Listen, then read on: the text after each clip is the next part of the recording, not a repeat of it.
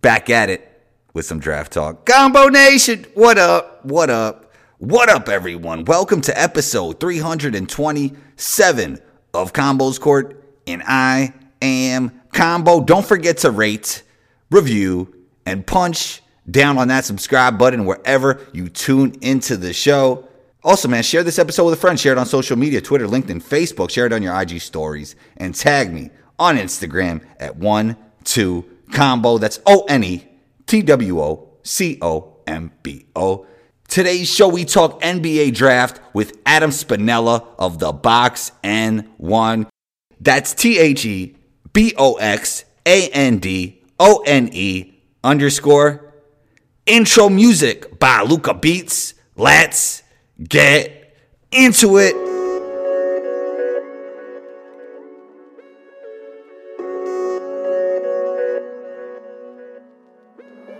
Luca, don't do it to him.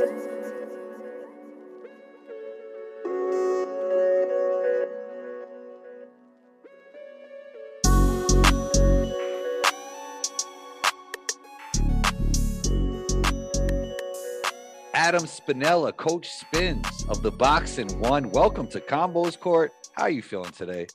Hey, thank you so much for having me here. Really glad to be with you. Feeling all right and ready to dive into NBA draft and prospects and whatever you have for me. Most definitely. Tell me more about the Box N1. And Sure. Were you ever covered by Box N1 when you were young? Is that what happened? You were going off and they went Box N1 on you? Oh God, I wish that would be the best compliment anybody's ever paid me as a basketball player. No, when I was in college, I think I was either a sophomore or a junior. I had this idea of starting a blog and just getting out there, having my basketball analysis be known. It was actually the idea of my college coach, who said that if you want to get into coaching or you want to get into NBA front office work, try just getting a little bit of name out there, see what sticks, and find ways to get yourself on the internet. So started it and came up with a pseudonym and a fake name of the Box N1 all the way back then. And I've just kind of stuck with it. So no rhyme or reason behind it, just kind of pulled it out of thin air. And when did you start paying like close attention to the draft? Obviously you knew about it for a long time, but when did you really start diving deep into prospects and just NBA draft topics in general? I'd say I made a larger pivot towards it in 2018 and then really got there in 2019. It was something I always did on the side, just, to pay attention to all that stuff. But really, I wanted to put a huge focus onto that around the same time that Draft Express got bought out by ESPN and was absorbed there. It just struck me that was one of those areas that wasn't getting covered enough on the internet anymore. So wanted to find a way to fill that void. What I like about the draft is I think it takes talent. Like, it's about projecting. It's not talking about what happened yesterday. It's about projecting what's going to happen. I think that takes a lot of talent, and I think it's really fun. I certainly agree. And for me, I think the pivot started around the same time I started coaching in college, which is when, for me, recruiting started to pick up. And it was my first time being a recruiter, having to go on the road and evaluate talent and make snap judgments very quickly while seeing other guys play basketball, which I really made that pivot towards the draft of, hey, this is going to allow me to sharpen my skills for my day job and really help me to be a little bit better there. So I think the two have gone hand in hand really well. It's interesting you mentioned quick judgments and like just seeing things quick, because usually every year in the draft, some guy pops out at me, right? Like, even if they're not number one on the board, like, I really like this guy. I think he's going to be really good. It's been Ja Morant. It's been Tyrese Halliburton. It's been Scotty Barnes. Like, people that listen to my podcast knows that those are some of the guys I talked about most. But this year, nobody's giving me, maybe Chet a little bit, but nobody's really giving me that right now. Like, man, like, I really like this guy's game, and I just have a feeling that this guy is going to really pop at the NBA level. Do you get that feeling too? A little bit. Like, this doesn't have that slam dunk prospect like each of the last few years had. In 2019, it was obviously Zion Williamson, and I think Ja Morant had a ton of upside to him from what you and a lot of other people were able to see accurately. 2020, I was a big Anthony Edwards guy. Yeah, me too. Yeah. And there were a lot of people that love LaMelo Ball because his game is so sexy and fun to watch in a lot of those ways. In 2021, I think we were spoiled last year with a really deep top end of that draft class. We just don't necessarily have that right now. That's not to take away from some of the names that are at the top, but I agree with you that they don't come out and hit you in the face of, this guy's a future NBA stud. I can tell just from watching the way he carries himself on the court. Somebody that does carry himself in a great way, Jaden Ivey. I want to start with him because I mean, obviously he's climbing on a lot of boards, a lot of mock drafts, but what were your thoughts on his game going into this season? Has anything changed? And do you think he's in the mix? Because once you get into that top five, then the conversation, it almost always becomes, can he be the number one pick? What are your thoughts on Ivy's game going into the season? And has anything changed from your standpoint? Yeah, so a lot has changed for me. And I'll give the context for this. When Jaden Ivey was a freshman in high school, I actually coached against him and was coaching at one of his rival schools before he went to Lollymere. So there's been a lot of background. I've known of Jaden Ivey for a long time. Did not foresee this type of leap coming in his game. Obviously knew he was going to be a great athlete and, the basketball pedigree, the background with his mom being a basketball coach. Right. Knew he loved the game, but I always saw him as a guy that was going to struggle to shoot the basketball. And that really was reinforced during his freshman year at Purdue, where he didn't have very good numbers from deep. The shot mechanics weren't quite there. I'm always weary of guys who have high volume of shots that come off the dribble, or at least that's going to be their primary role, but who are very set shooters on the perimeter. They don't necessarily have those live legs and ability to spring into their shot. And that's a detractor to me. So that was always a worry for a guy like Ivey. Now he's shooting above 40% from three so far this year and is starting to knock down that shot to the point where you have to buy into it a little bit more. I'd say a year ago, I had him as a mid to late first round guy. This year, because he's clearly worked on some of those facets of his game. And he reminds me a lot of a Ja Morant or even a Russell Westbrook with just how athletically imposing he is in the full court. I think it's hard to deny him from being a top five guy. So he does settle into that range for me. I think the only way he would become in the mix for that number one overall pick is if the team drafting just has no need to get another big man. If somebody gets there and says that they have their front court of the future already in place and they want another guard, that would be the only way that he leapfrogs a few of the other guys in this class. Yeah, what pops off the screen with him is his speed. Like, he just has high-end speed, and how fast he gets off the floor when he is loading up into a dunk. Like, versus Rutgers on the fast break, when it was like a close game, and that windmill, it's not about the windmill, just how fast he got off the floor. It was like really impressive. And he's had that against NC State. He had one against Barnett Word. Like, every single game, he has one opportunity where he catches it either in the backcourt or on a standstill just across half court, and boom, he turns on the jets and flies. That's where the Westbrook comparison comes in for me. He's just so violent of an athlete. As soon as he gets one bounce underneath him, it's hard to stop. Yeah, I've mentioned Chet already. We just talked about Jaden, but who do you feel is in the mix for the number one pick legitimately? I think there are three guys right now, and Jaden being kind of a half step knocking on the door, not quite in that mix. But I think Chet Holmgren, Jabari Smith out of Auburn, who's had a fantastic start to the season just with the way that he's shot the basketball. It's very rare to see that from a guy who's 6'10". And then Paolo Banchero out of Duke. He's probably the most polished and complete offensive player in this class with the ability to score on three different levels, create his own in isolation, and just the physical prowess. Looks like he's going to be able to translate how he bullies guys over to the NBA from day one. Is it fair to say that Chet has the highest upside in the upcoming draft? Defensively, I think he does. I have my concerns offensively just in terms of where to really slot him and what role he fills well. But if he's able to knock down shots at a high level, he becomes that tantalizing stretch five who can play different types of pick and roll defensive coverage while also spreading you out offensively. I think there's a ton of value in that. Not quite sure how much I want to buy into that at this point, but definitely believe that with his raw tools, his competitiveness, and just the defensive aptitude, he's a top three guy. What concerns you about the offense? First step. It's long, but it's not necessarily quick because he just doesn't have that body type that allows him to accelerate pretty quickly. A good decision maker, somebody who I think is going to be a solid passer, but at the NBA level, you only draw help defense if you're a threat to score at the basket and if you can get past the primary defenders. And I don't necessarily think that he's quick enough to get past primary guys who might be smaller or just as athletic.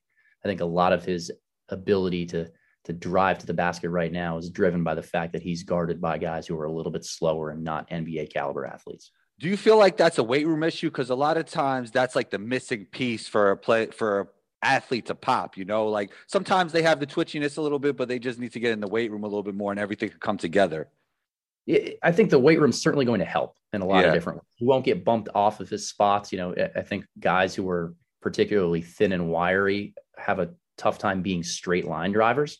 But I certainly think that right now I'm a little bit scarred by watching Evan Mobley, because if you watch a lot of Evan Mobley's game, and I actually just did a video of this, put it up on YouTube, he has a propensity to go to a spin move and this kind of fadeaway jump shot or hook because he knows he's not going to be able to get past his man all the way to the rim. That's not something that I love in terms of shot selection. So I think Chet is probably going to have some of those same issues. We'll see if added strength is something that completely negates it, but it is something that I'm watching for at this point.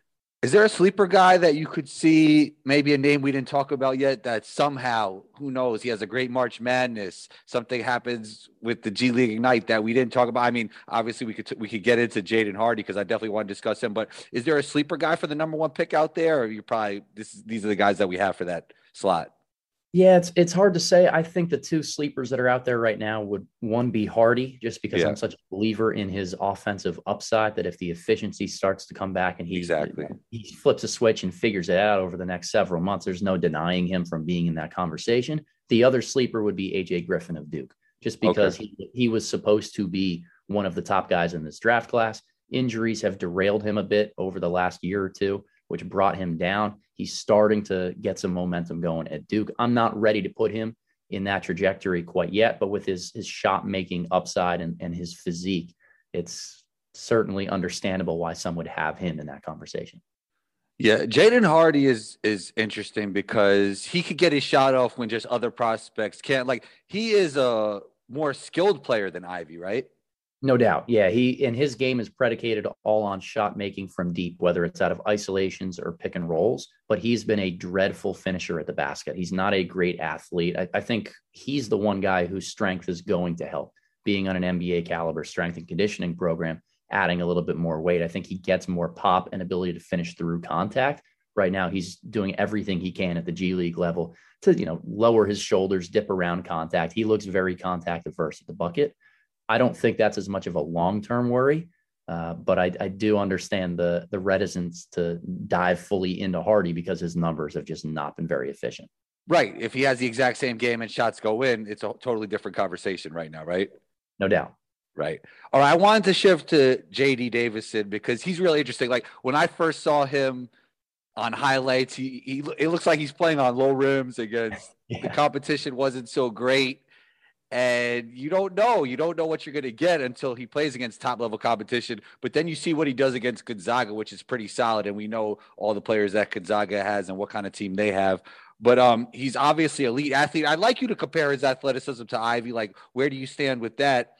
And also, he could shoot the basketball. I mean, I know there's some concerns off the dribble, but he got a nice looking jump shot. I mean, it was going in against Gonzaga. I think it looks pretty good. And we've seen in the high school highlights, he has range. Yeah. What are your thoughts on JD Davison? A big JD Davison guy. He's top 10 for me. I think he has the potential to rise a little bit. I have him 9th on my board right now, or at around Christmas time. So that's kind of the spot where we're at right now. Big fan of his offensive versatility, the athleticism, how he's able to create with the ball in his hands. I think he has a very high assist rate in terms of his usage, which is a great indicator for efficiency at the next level as a playmaker. Also been impressed by the way he's played off ball. Alabama runs a very simplistic type of offense, more of a your turn, my turn, pick and roll or isolation type of attack where they just space the floor and bombs away on their catch and shoots. His ability to play off ball and knock down some of those jump shots, I believe he's around 37% right now from three, has been not something I anticipated coming into the year. The athleticism comparison with Jaden Ivey is a really fascinating one for me. I think Ivy is a faster accelerator. He's a little bit better end to end, and he is much better with what I call last step quickness, that ability to kind of move around as you need with your last step in order to adjust to help defense or contort your body to finish at the basket.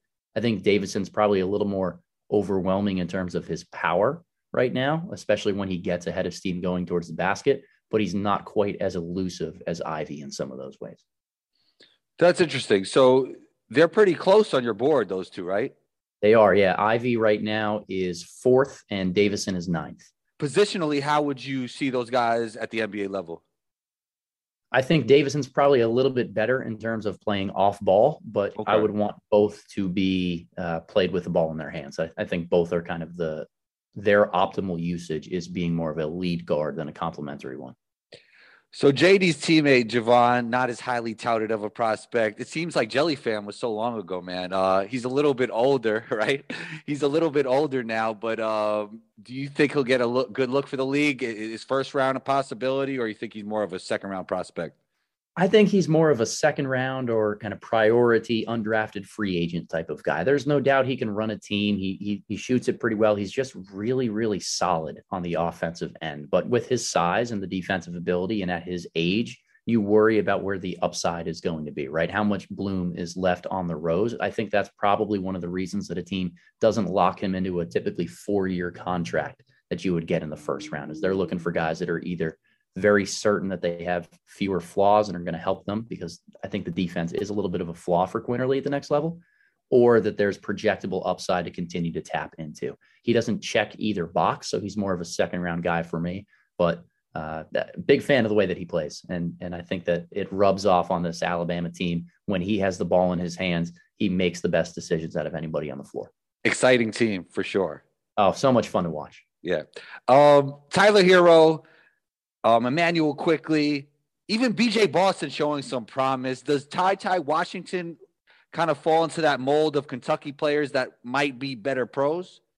I think he does, and I think we can also throw Jamal Murray and Devin Booker into that mix too. Right. Like, Booker was never used out of the pick and roll when he was in college, and I always like to look back at old film of prospects and kind of learn from where we had rankings initially to try to see what we could have changed or gotten right. And the biggest takeaway from Booker that I gained was he had, I think, 3 overall possessions that ended with him facilitating a pick and roll in college.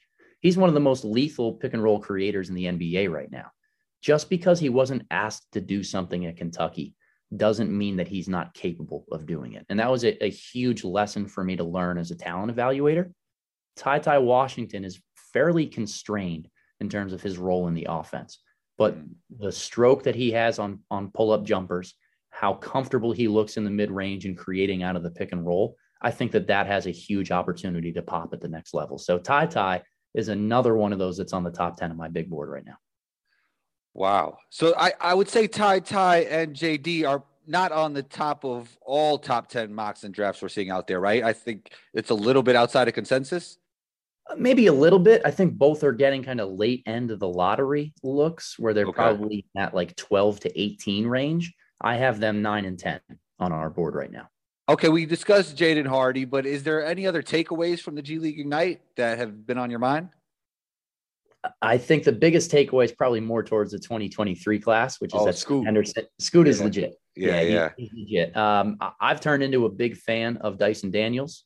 I think that he's just a very solid all-around guy.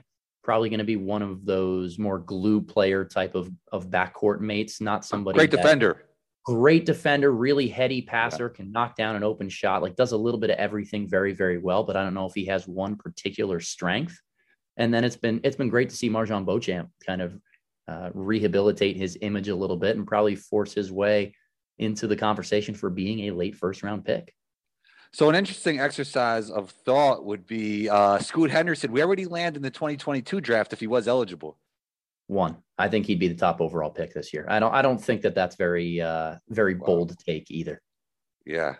Wow. He's terrific and so athletic off the bounce, makes every single decision that you'd want him to make, competitive, very good from 3-point range. Like he checks every single box for what you look for in a point guard that you would be able to come up with in a lab. I don't love Chet, Paolo, or Jabari enough to really take any of them over Scoot's upside in the future.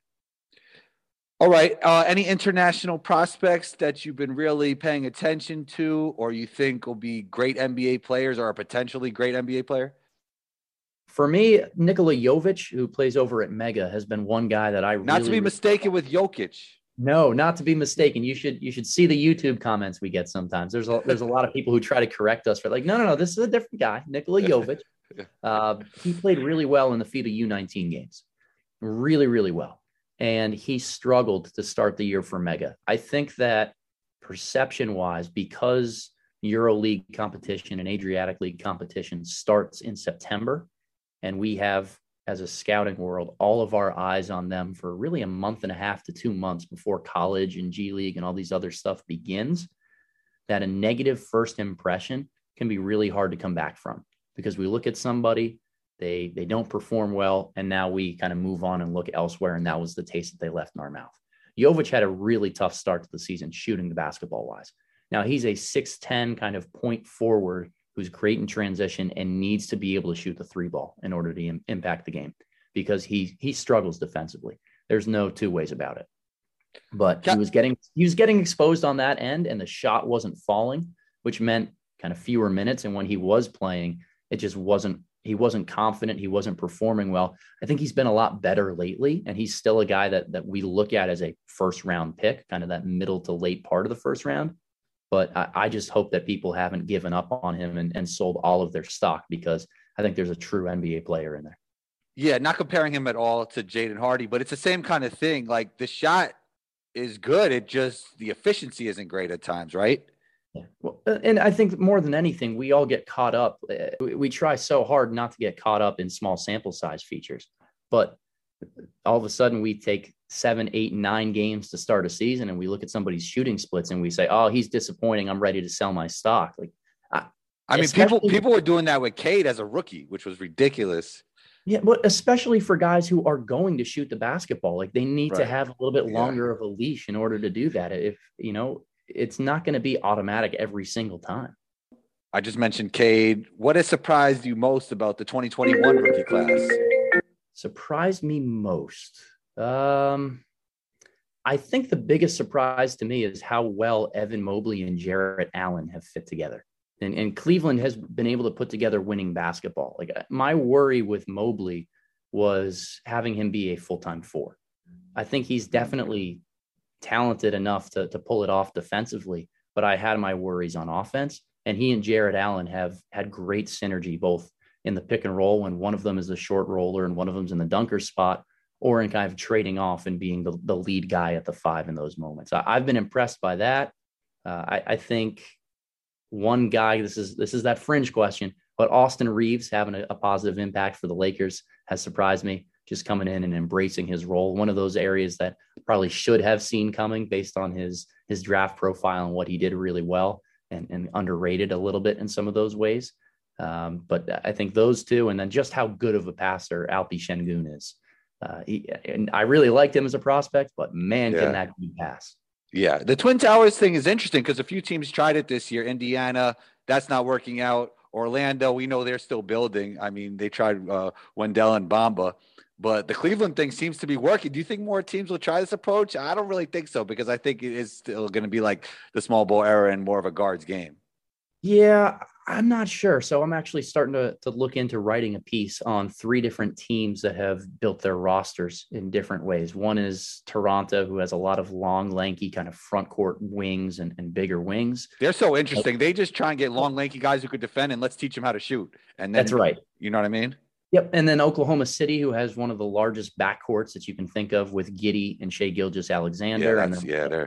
A weird piece in Poku. Like, I don't really know what position he plays, but just getting a bunch of length on their roster as they build this out.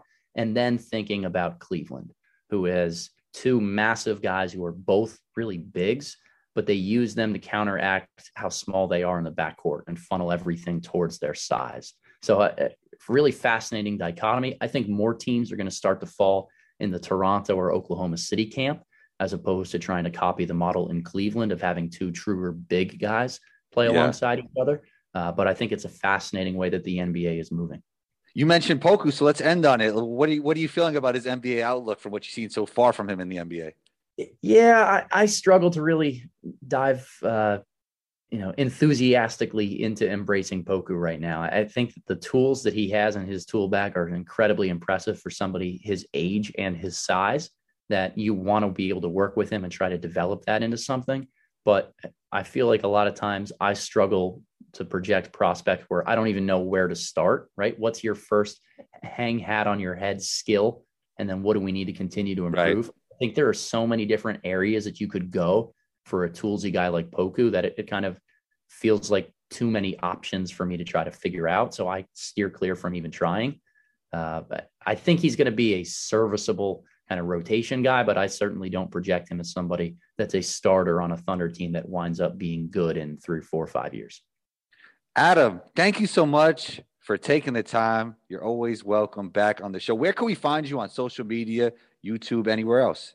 No, appreciate it, Andrew. Always have fun coming on and chatting basketball with anybody who will listen. Anybody can find me on YouTube. Just search my name, Adam Spinella. And then beyond that, make sure you follow us on Twitter at @theboxand1_. @theboxand1_.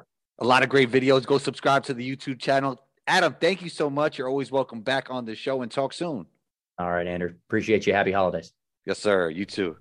There it is. Thank you for tuning in to Combos Court Podcast. Big thanks to Adam for joining in. We appreciate you. Combo Nation, don't forget to rate, review, and punch down on that subscribe button wherever you tune into the show. If you're listening on the Apple Podcast app, leave a 5-star rating, a friendly comment, and punch down on the follow button. Share this episode with a friend. Share it on social media, Twitter, LinkedIn, Facebook. Share it on your IG stories and tag me on Instagram at 12combo. That's ONETWOCOMBO. Be on the lookout for episode 328. Combo out.